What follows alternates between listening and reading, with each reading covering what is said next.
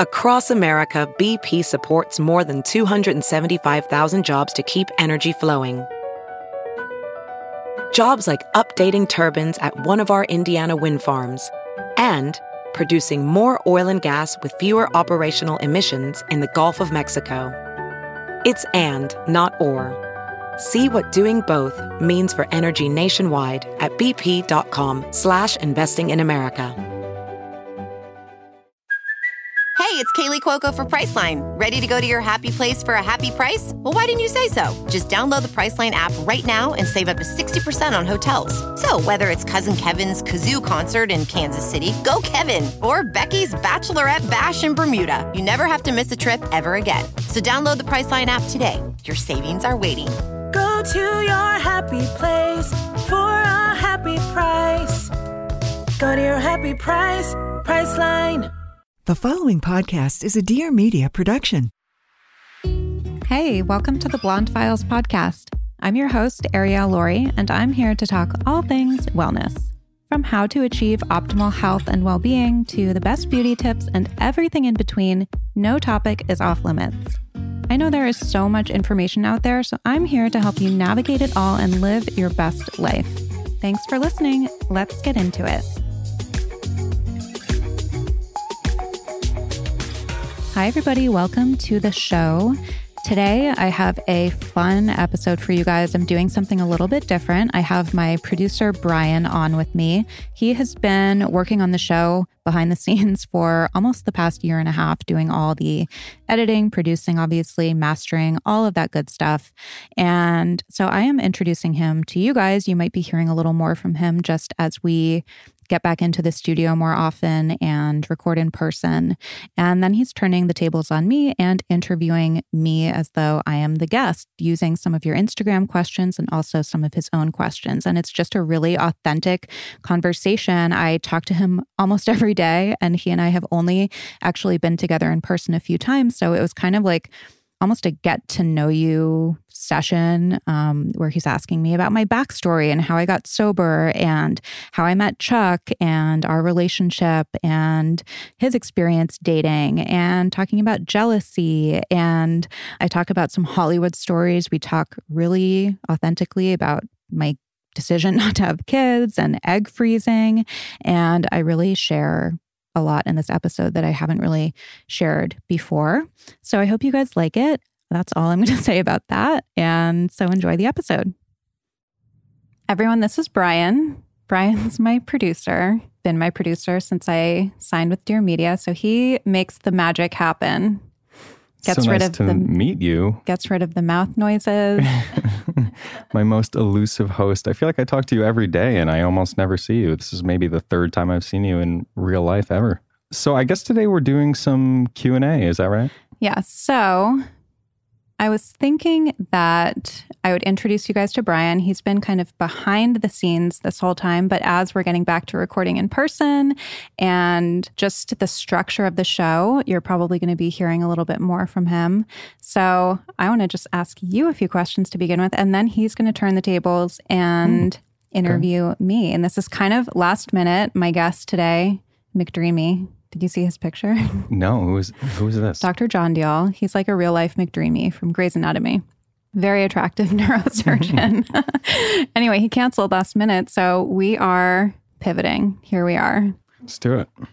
Okay. So tell us about yourself. Yeah, I'm from New York. I got into post-production a couple of years ago, and I worked in TV and film and probably everything that your husband didn't do personally.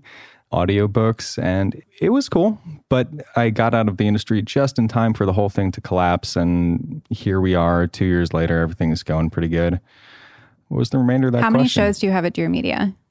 About 11. Okay, usually. So 11 shows, at least one episode a week. I listen to a lot of podcasts, and I feel like 11 hours times however many hours you're spending on each episode. You're not wrong. And like the intricacies of going through each one, chopping it up, editing. You must really love what you do. I really do. It's a really streamlined operation. And luckily I've had the privilege of being here long enough that I have some say in who I get to work with at this point.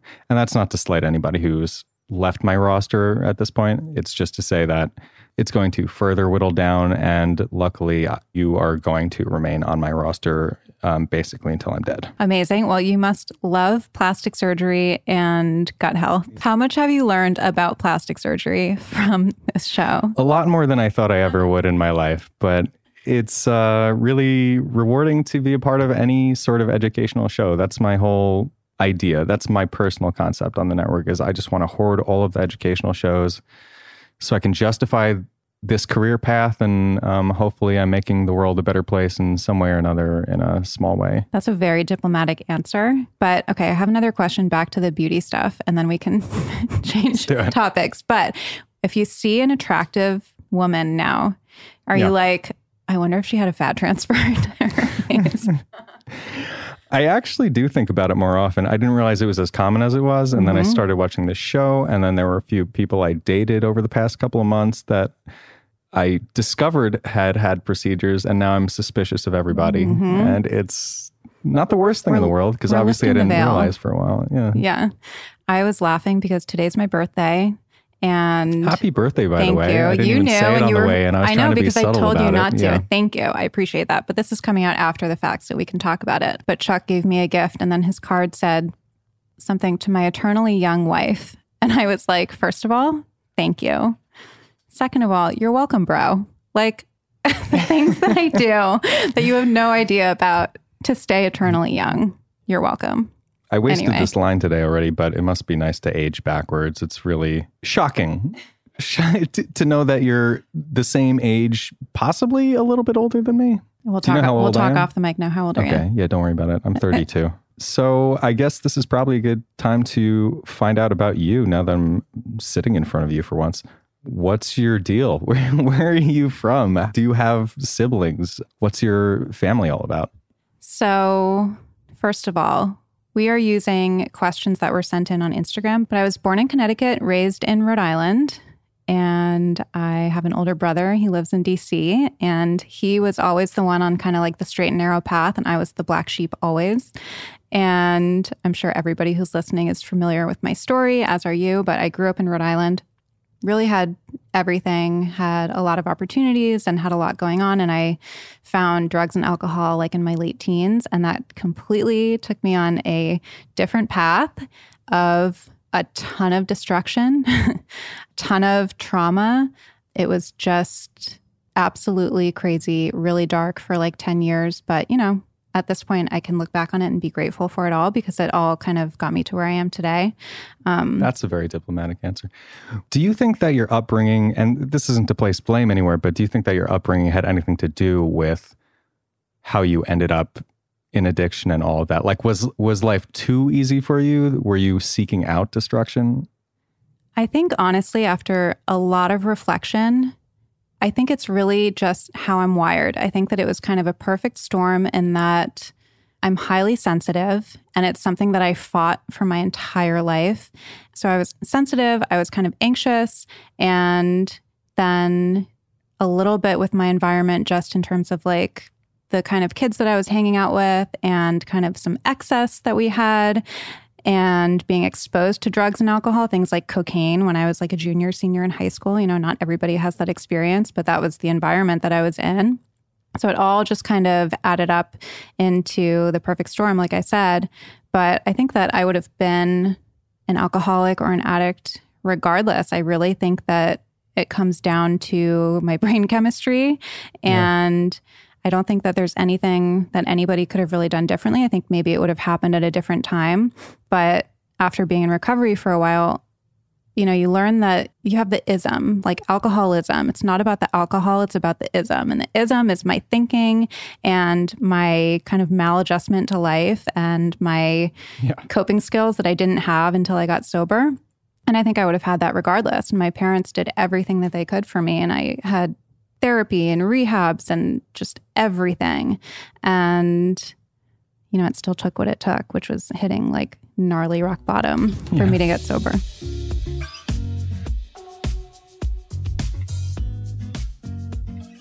An often overlooked part of wellness is sexuality, but it is so important. It is part of life, and feeling turned on is more than a wind-up to sex. It's a way to feel more alive, understand ourselves, unlock confidence, and enhance intimacy.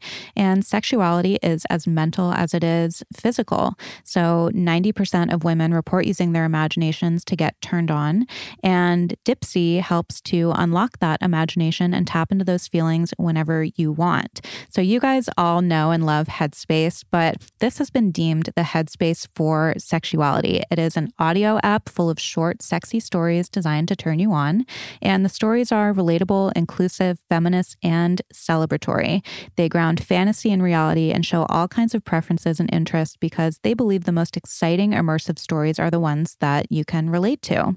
So they release new content every week, and there's always more to explore, no matter who you are, what you're into, or no matter what turns you on. And I've gotten messages from you guys saying that you have downloaded this and you love it. So that's always great to hear the feedback. And if you just need to wind down, Dipsea has wellness sessions, sensual bedtime stories, and soundscapes to help you relax before you drift off. Dipsea has received stellar reviews from you guys and from Vogue, Refinery 29, and so many more outlets. So definitely check it out for yourself. For listeners of the show, Dipsea is offering an extended 30-day free trial when you go to dipseastories.com/blonde. That's 30 days of full access for free when you go to dipseastories.com/blonde. That's DIPSEA stories.com/BLONDE. So there's really no downside, 30 days of full access, and I'm pretty sure you guys will be hooked. So again, head to dipseastories.com/blonde. So my go-to dessert lately has been FX chocolate. It's like somebody went into my dreams and turned them into a reality because it's chocolate, but it's also a supplement. And especially when I like to have a piece of chocolate before bed, this one doesn't raise my blood sugar and disrupt my sleep. So here's the deal. FX Chocolate is a supplement company that is founded on the idea that good for you shouldn't be hard to do. So they've created 6 different supplement variations: Exhale, Focus, Thrive, Defend, Superfood, Dream, and Zen. And their latest edition, Sunshine, which is a vitamin D formulation. And each one lends targeted support to a specific need. So they have nutraceutical ingredients like ashwagandha, reishi mushrooms, CBD, GABA, L-theanine, my favorite, melatonin, and more. It's all expertly packed into a handcrafted square of sugar-free, keto-friendly, dark chocolate. FX Chocolate is offering you guys, Blonde Files listeners, 20% off their first order. All you have to do is use the promo code BLONDEFILES at checkout. That's BLONDEFILES. And you'll get 20% off your first order. So that's fxchocolate.com, F as in Frank, X as in X-ray, chocolate.com, and the code BLONDEFILES at checkout. And I swear, you guys, this is one of my favorite wellness hacks, total game changer. I always love to have my chocolate, but it usually disrupts my sleep, and this one does not. Just have a square or add it to a date with some almond butter, and it is the perfect dessert. Also, you can have it during the day. I love having a square of Focus during the day, or Superfood. They're all really delicious. So again, go to fxchocolate.com and use the code BLONDEFILES for 20% off. Hi, we're Carlene and Jill, hosts of Breaking Beauty Podcast, the show all about the breakthrough people, products, and moments in beauty. On our show, you're going to find hella inspiring guests like Emily Weiss of Glossier. And you'll get beauty tips galore from the top pros in the industry, like Kim Kardashian's makeup guru. And you'll hear skincare secrets from the likes of Dr. Pimple Popper. Plus, you'll get shopping help with our Damn Goods episodes, where we review the latest products hitting store shelves to let you know what's actually worth your money. Listen every Wednesday to Breaking Beauty Podcast. I see so many parallels between your life and mine. I'm from the East Coast. I also had a nice upbringing. I'm from Long Island. And I had some of those same experiences. Like, I dabbled with cocaine, and I mean, drinking became much more of a problem, as with most people. And I certainly have a cigarette problem at this point. But to imagine the idea of actually being beholden to a substance in that way, I'm like, what was a day in the life like for you? Or at what point did you realize that this was an actual problem? It really started socially, so it was only at parties, although I did have consequences from the beginning. So there's a saying that the trajectory is that it's fun, and then it's fun with problems, and then it's just problems. And I started at the fun with problems. Like I always, from the first time I ever drank, it was affecting me differently than other people. And I was blacking out, and I was waking up in weird places, and I was missing commitments, and I got a DUI pretty young. And I knew that it was just not working for me the way it was working for other people. And I just thought, like, I just have to get the formula right. And it evolved. I went to treatment when I was 20, and I was in complete denial because I just thought that I was doing what other people my age were doing. And at that point, I really was. I was drinking and doing coke, socially. But every time that I would go to treatment or seek help, I would leave and pick up right where I left off and then some. So it really was progressive. And I believe that real alcoholism or addiction is a progressive terminal disease. And so a day in the life, initially it was like go to school, do whatever I had to do, and then party at night till 6 a.m, and then sleep for 3 hours, and then get up and do it again, which I could do when I was 19 or 20. Now, if I don't get 8 hours of sleep, I am like so dramatic. Do not talk to me. Cancel all my appointments. I can't come dead. But a couple years into that, like then the Xanax came so that I could shut it down a little bit earlier. And then I needed Adderall to get up from the Xanax. So really by the end, a day in the life was like laying in bed, drinking wine, watching Netflix, passing out, coming to, drinking more wine that was getting delivered to me because I couldn't leave the house, snorting whatever I could find, taking pills, like shutting down. I mean, I didn't leave my apartment for 3 or 4 months, and I was like in a complete blackout. But it took a long time. It took 10 years to get to that point. Oh, wow.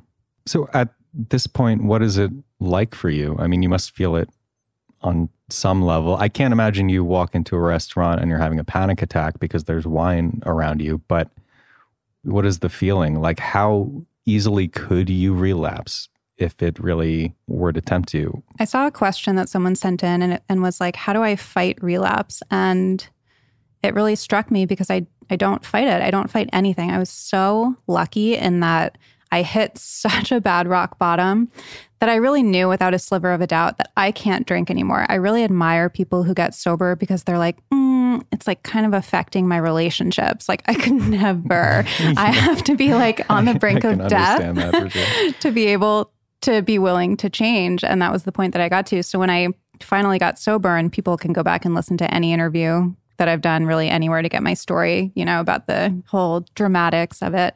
But it was like the problem was just removed instantly with the drinking and the drugs. But then what was left was all of the shit underneath that I was drinking and using to cover. And so that took years. I'm still in therapy to deal with certain things, but I was in treatment for 6 months, and I just did a lot of like intensive therapy and work. And I do certain things to maintain my sobriety. And really, it's like my spiritual life. For me, it was like I had a void, and I was trying to fill the void with, first, it was like boys when I was a teenager and stuff, material things. And then I found the drugs and alcohol, and that filled it for a while until it didn't. So when I got sober, it was like I have to find something to fill that with. And it's a kind of a God-sized hole is the phrase that I've heard.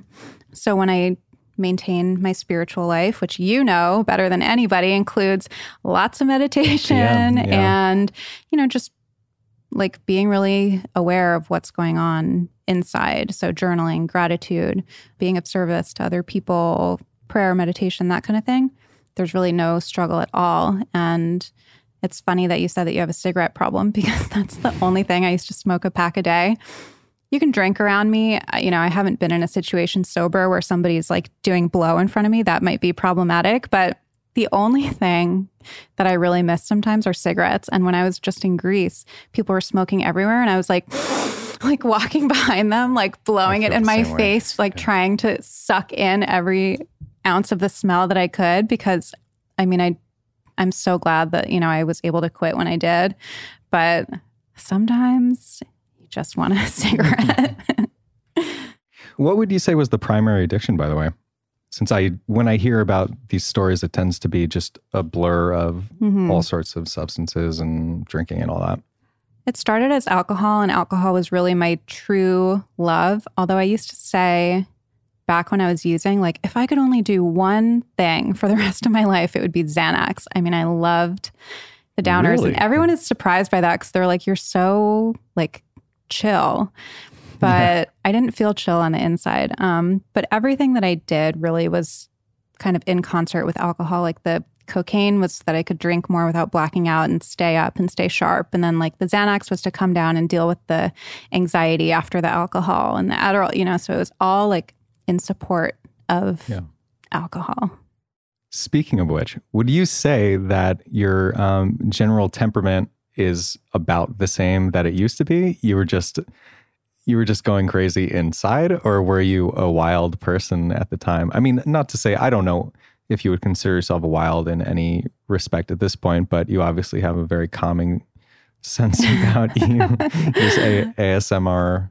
I was never wild. You know, I think that I've always been kind of like an introverted extrovert where like I'm not shy if I meet you and I'm having a conversation with you, but I'm like quieter. Like I want to go out, but I don't want to be like the center of attention. I want to be like sitting off on the side, kind of observing everything. Right.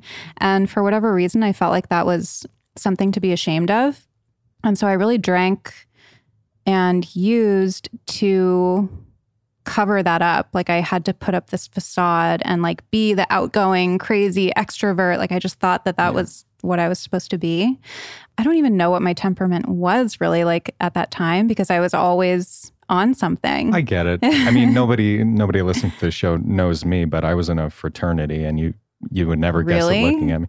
Yeah, you even just at have the to time, pop your collar a little bit and then I would believe it. I also don't usually wear polos if anyone's seeing me right now. But wait, where did you go to college? Long Island. It was in, I went to 4 different colleges and then I went to audio school after that. It was a lot, but Long Island University is where I did most of the damage. I all but failed out of it because I was just drunk the whole time. Nice. Yeah. You were on the Van Wilder plan. Yeah. That was like my idol. It was looking that way. I think I went to like 4 or 5 schools as well, but I never finished. Wasn't he based on Bert Kreischer, the comedian? I have no idea. Yeah. Switching gears a little bit, and I'm organically trying to slip these questions in that people submitted, but some of these are just right from the batch here. I feel like you're a very good interviewer, by the way.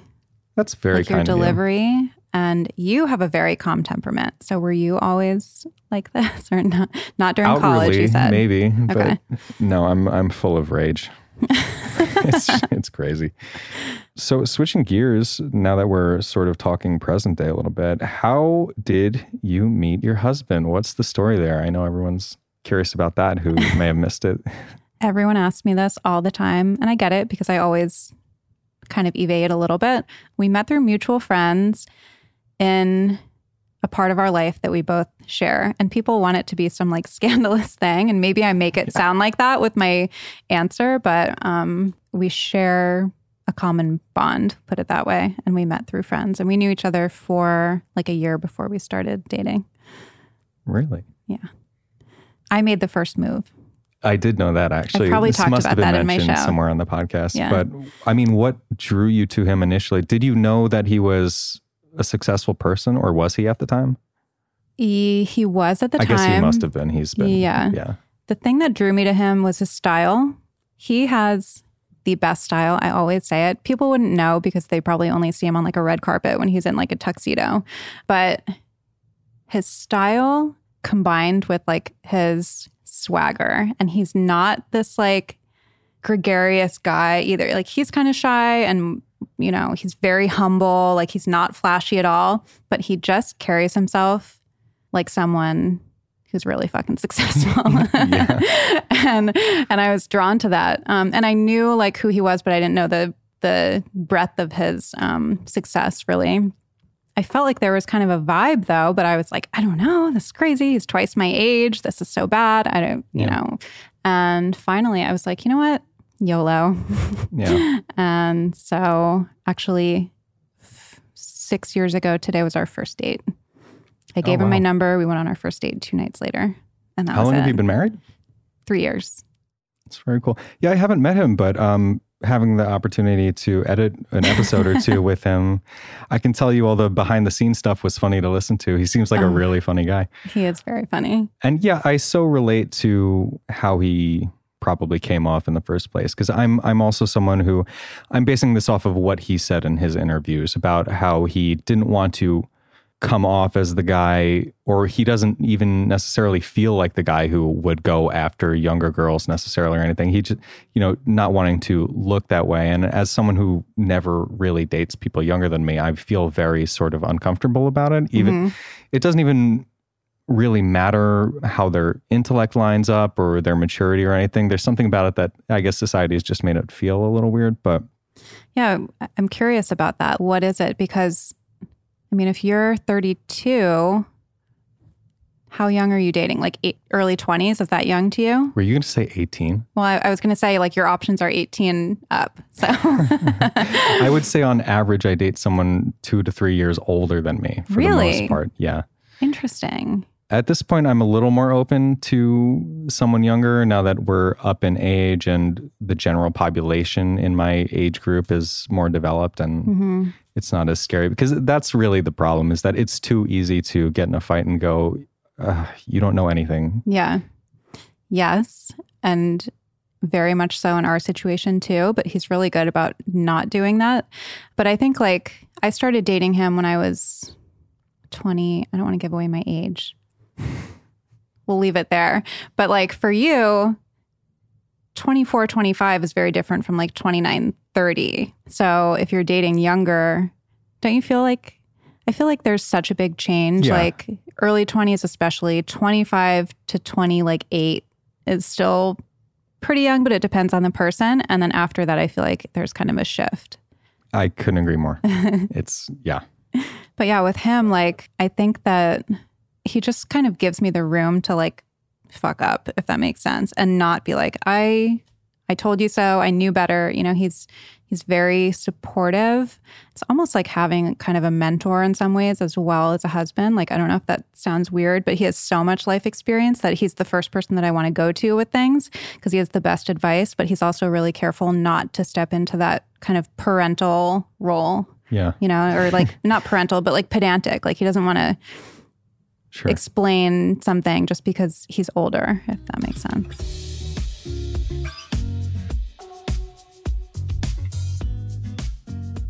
Being prepared is so important when it comes to eating a healthy, balanced diet. And one of the keys to having a healthier relationship with food, for me at least, has been always having yummy, nutritious food on hand. So I'm not making choices that don't support me feeling my best.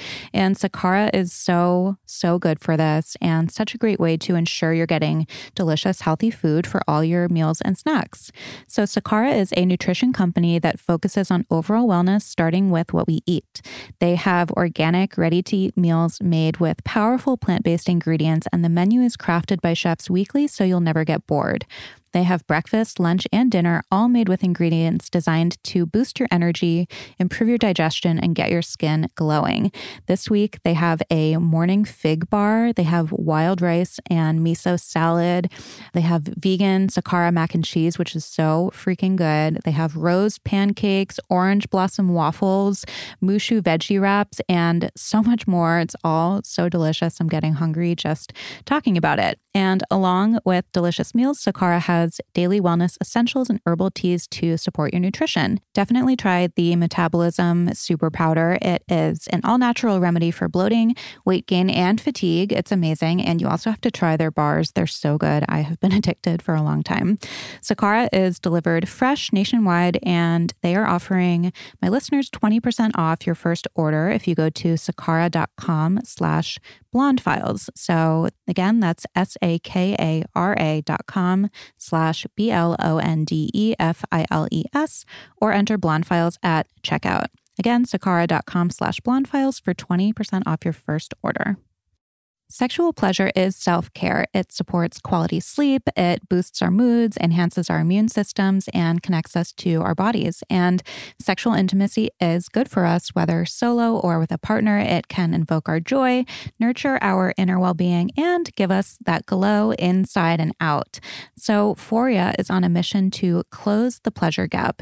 It was the first brand to create an all-natural product line addressing sexual pleasure for women. And actually, 2 too many women experience sexual pain or discomfort up to 75%. So in addition to organic broad-spectrum CBD, Foria's intimacy line uses all-natural botanicals like kava to make sex more comfortable by relieving tension and discomfort. And they have such an incredible collection, the Intimacy collection. I love the Awaken Arousal oil. This is their cult favorite. It's like the ultimate pleasure pregame. So it has broad-spectrum CBD and 9 plant-based aphrodisiacs that work with the body to enhance pleasure and arousal and ease discomfort. And they also have a really amazing sex oil. So it is the bedroom essential that everybody should have. It's designed to provide all natural moisture and lubrication with 400 milligrams of broad spectrum CBD to enhance pleasure, comfort, and relaxation. And they have a bunch of other products. So I definitely recommend going to check out their website. Foria is offering a special deal for Blonde Files listeners. You can get 20% off your first order by visiting www.foriawellness.com/blonde or use the code blonde at checkout. That's FORIA wellness.com/BLONDE for 20% off your first order. So again, I totally recommend the Awaken Arousal oil or the sex oil. You will thank me later. And again, that's ForiaWellness.com/blonde.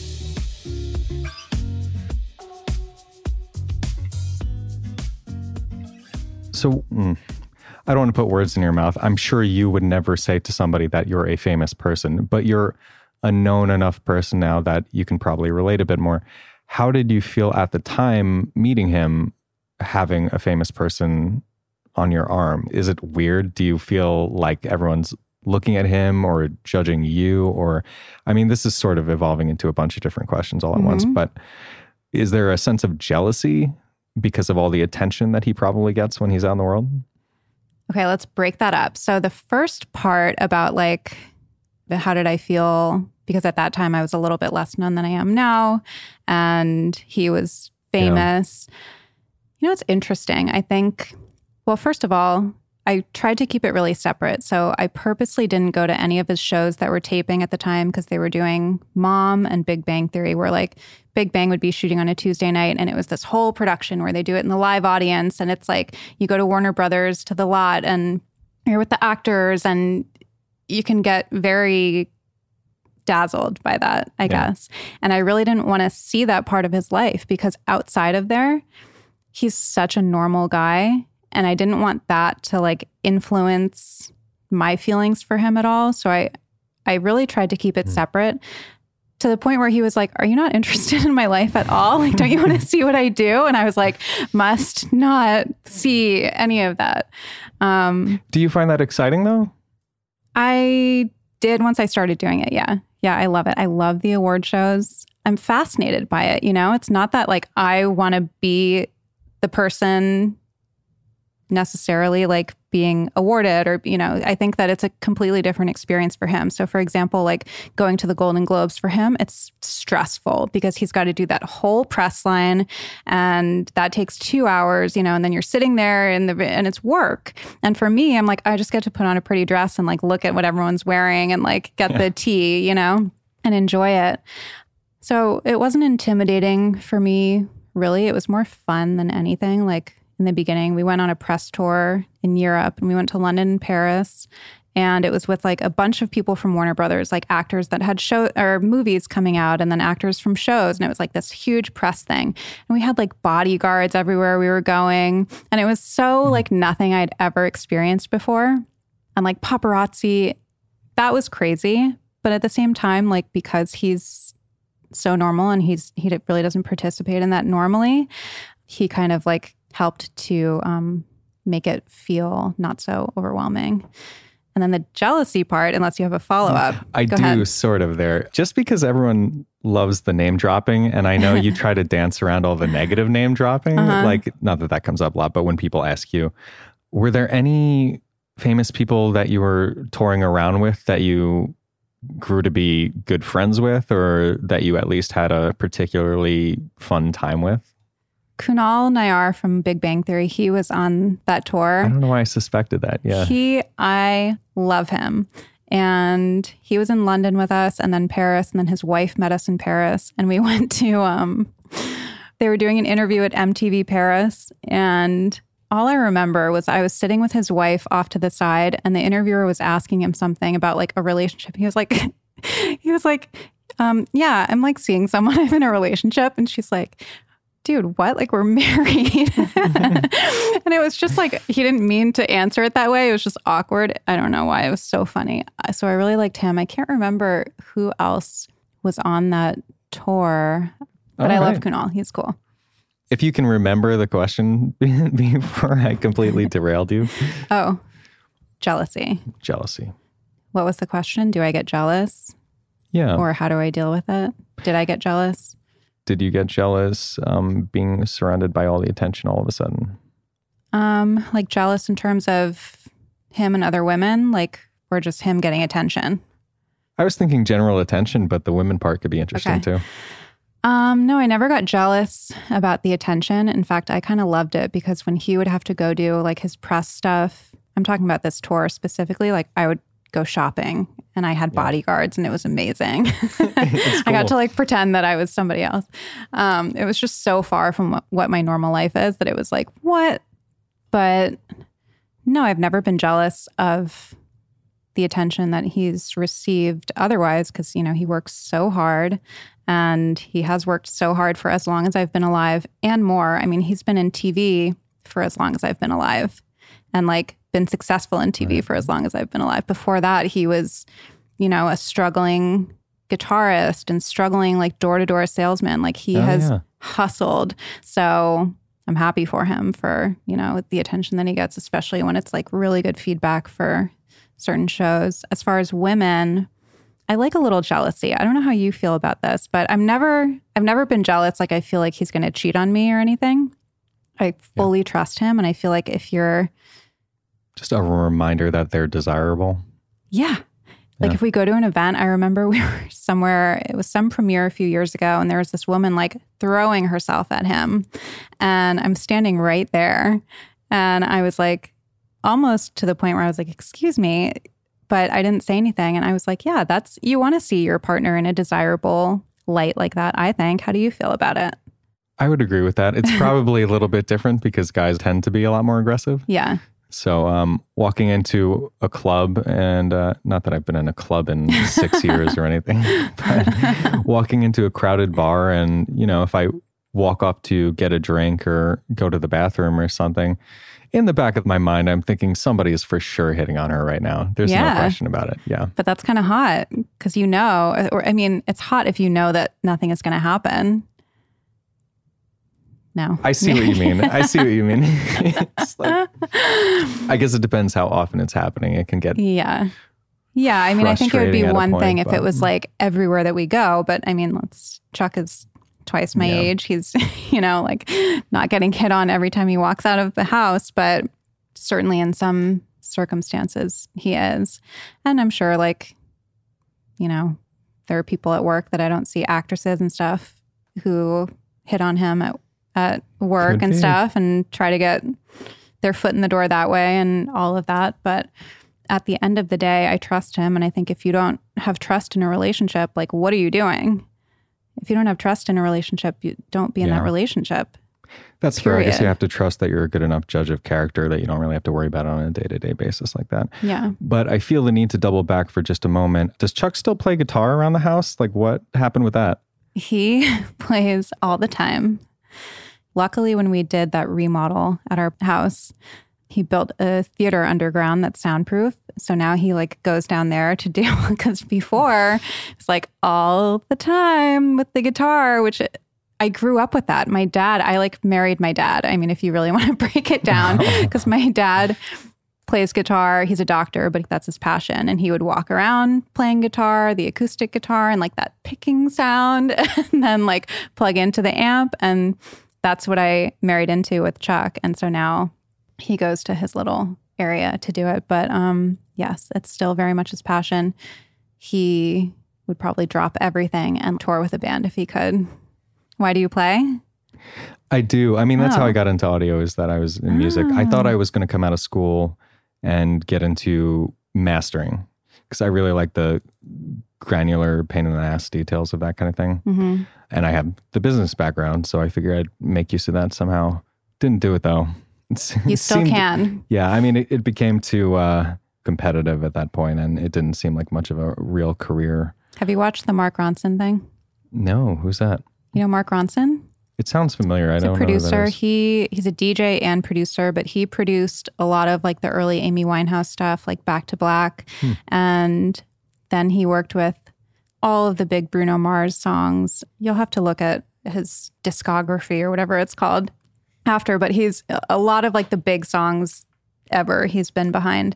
And he has a new show on Apple TV. It just started last week. It's like an 8-part miniseries, and it's all about music. And they like take one thing, like auto-tune, and they do a whole episode on it. And it's him with all these other artists like Paul McCartney and like T-Pain and like just all these Charlie XCX.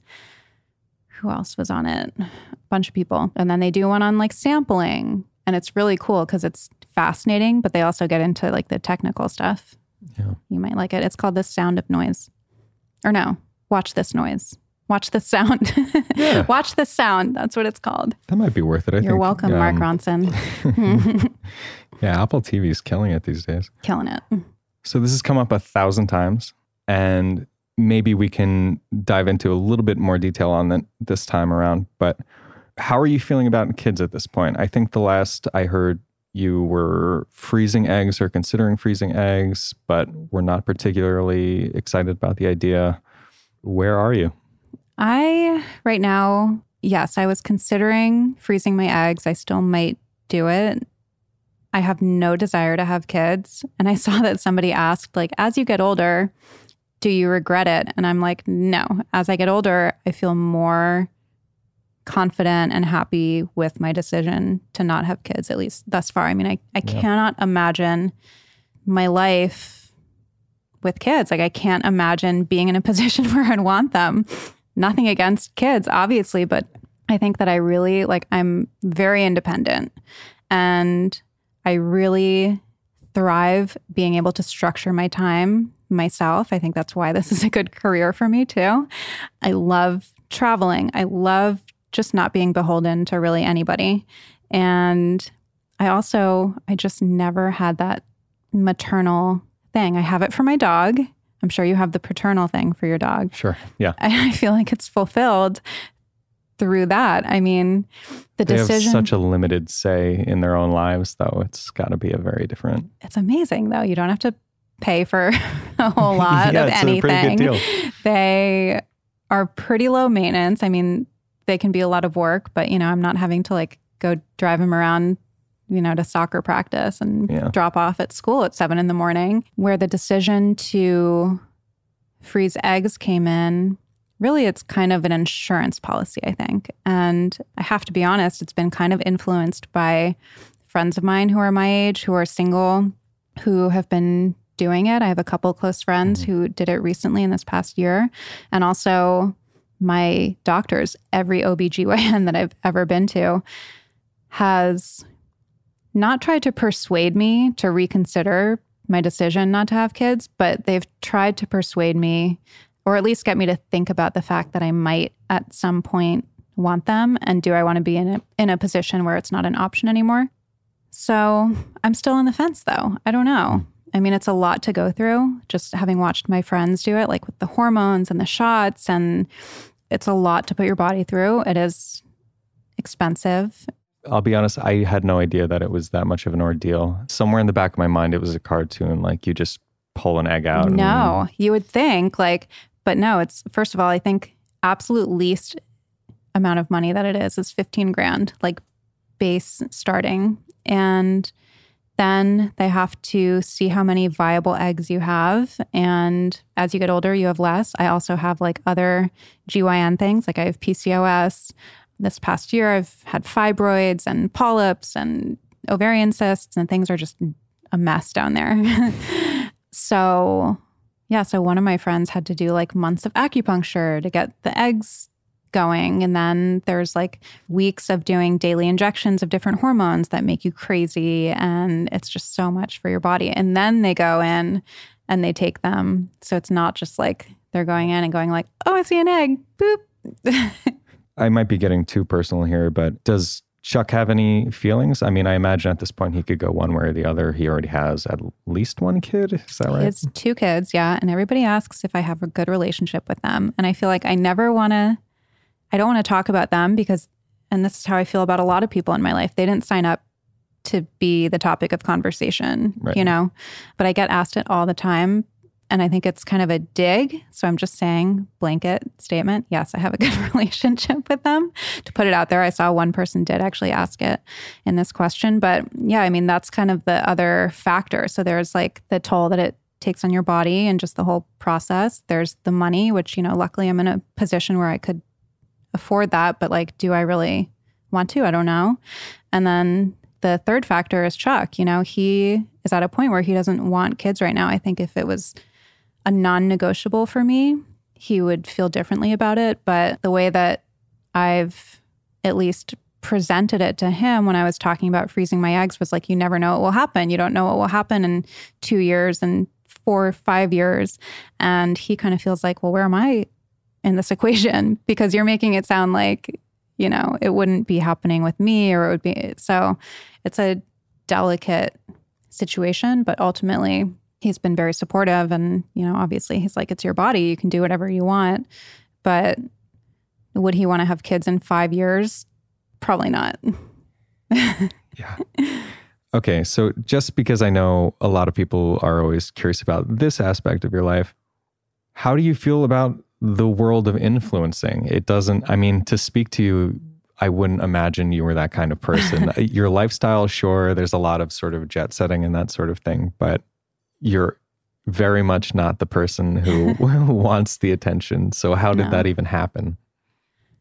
How do I even answer that? It happened very naturally, just in that I was pursuing this other career. And at the same time, I had an Instagram account that I was using for accountability with like a workout program that I was doing. And I just happened to kind of not fall in love. Well, yeah, I guess I kind of fell in love with just the creative aspect of it. And, you know, if I look back on my life now, when I was growing up, I had no idea what I wanted to do, but I was obsessed with fashion. I was obsessed with like aesthetics, how things looked. I was obsessed with food and cooking, you know, and this really kind of marries all of that. And Mariana Hewitt was on my podcast and she was talking about it in this sense, in that it's like, you're the editor of your own magazine and you're doing everything. So it's so many moving pieces, but you also get to decide what you put in it and curate it. And I really love that. And it really allows me to like pursue my passions and also things that I didn't know I was passionate about. If you had asked me a few years ago if I would start a podcast, like never, because, you know, it's not in my nature, because I am more introverted to sit in front of a microphone and just like talk about myself, talk about my life. I really do like talking to other people. I always have. And just, I'm very curious and I'm kind of like a sponge. But yeah, the world of influencing, and this is something that I struggled with in the beginning, I think there is kind of this archetype, right? And I did not fit that archetype because I am more introverted. I don't want to go to all the events. I don't want to be on Instagram stories with all my girlfriends. And like, it's just not who I am. And I will say, like, one thing about it is it's really helped me to kind of discover who I am authentically and be okay with that, if that makes sense. Because the more I was like sharing about my life and being open about my past and my struggles and things that make me uncomfortable and who I really am, and getting support for that, even though it's like an online community, the more I was able to do that in my real life. And so those experiences together really helped me just be more confident. And then of course, like, it's given me a career and a platform and financial security and all of that. And so all of those things together also help make me feel more confident.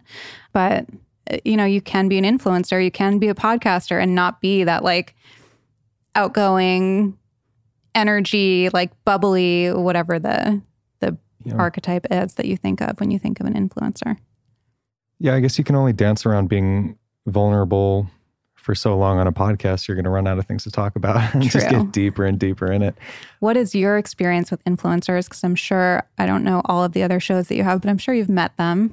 They roll through here a lot. Yeah. Yeah. My experience has been, truth be told, a lot of them seem so much, I don't mean for this to sound shady or anything, but they seem so much brighter and more interesting than you would think to just look at an Instagram where they're posing by the beach or something. So you mean that in a good way? Like in person, they're more interesting? Okay, got it. Yeah, there's a lot more depth there, I think, than people give them credit for, or that I gave them credit for a really long time until I got in here. I think it's hard because you can only convey so much through a picture, and you can only convey so much through an Instagram story, and you have milliseconds or like 1 second maximum to get somebody's attention. And then if you don't get their attention, they're on to the next thing. So somebody's impression of you is whatever that snap judgment was. You know, it's like dating apps. How do you meet somebody on a dating app? Because you're swiping based on a half a second decision. Let me know. Yeah. Are you on all the apps now? Oh, I'm on an app or two, but let me guess. Are you on Raya? No, can I get on Raya? I've never heard anything good about Raya. I haven't either, actually. No. Yeah, all of my girlfriends were telling me about it, and I was like, I am living vicariously. Like, I need to get on Raya just so that I can see who's on there. And they were like, no, it's terrible. That's my only interest. What are you, Hinge and Bumble? Yeah. And Tinder? It's on my phone, but I would never dream of opening that one at this point. It's more of a joke. I'm so curious. I need to listen to your episode with Lindsay because I'm curious about like the dating stitch in LA around our age. I see it from like a female perspective where it's just like savage, and my friends are beautiful and smart and funny and successful, and it's like savage. How exactly? Like savage in that, at least in the experiences that I've heard from my friends, like guys are just not looking to commit. Oh, really? That's so the opposite of my problem? Really? Yeah. I mean, at this point. Maybe I need to set you up then with one of my friends. Give it a shot. Are you finding that like girls don't want to commit?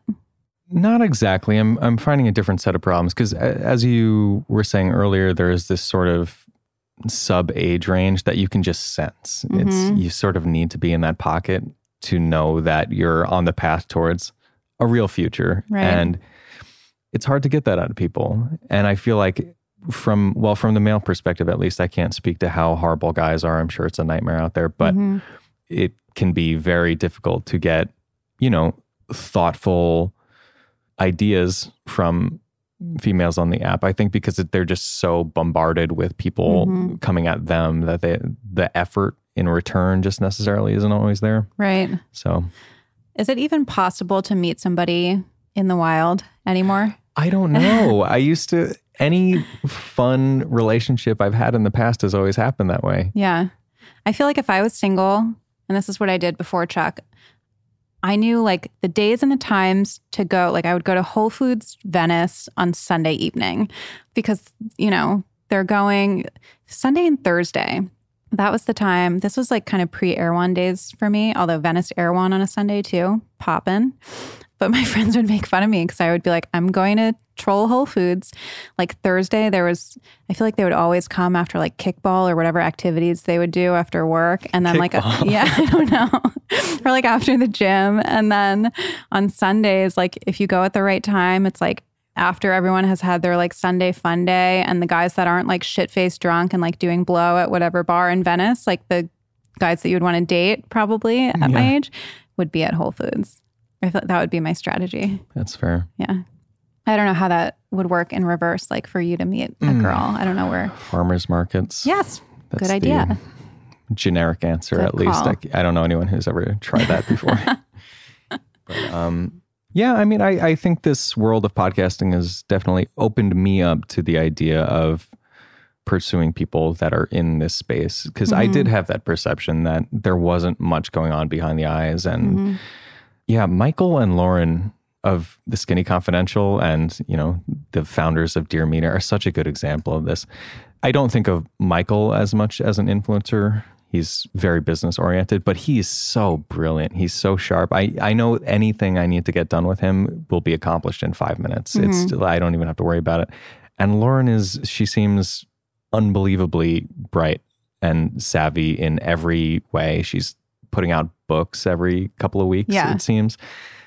She really is. Impressive. And she's an example of somebody that you would look at her page or her feed or whatever and probably make a judgment about her. The ultimate influencer person. And she is so smart. And I always tell people this, like, she's one of those people, she just gets it. And like I'm trying to think of an example, another person that's like that, that's like more well-known, and from the beginning, she's always been so supportive of me. And everybody that I know, like in the industry, has had the same experience with her. She's like, what can we do to get you? Like, she's always thinking about supporting other people.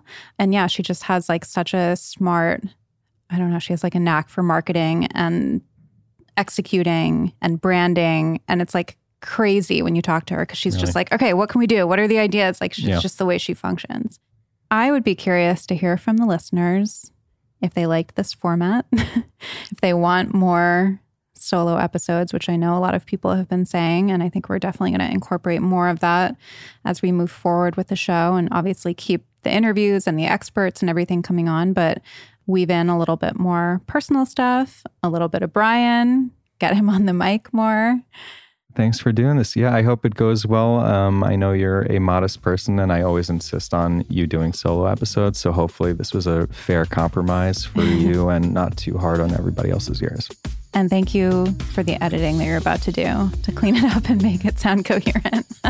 It's my pleasure. Bye.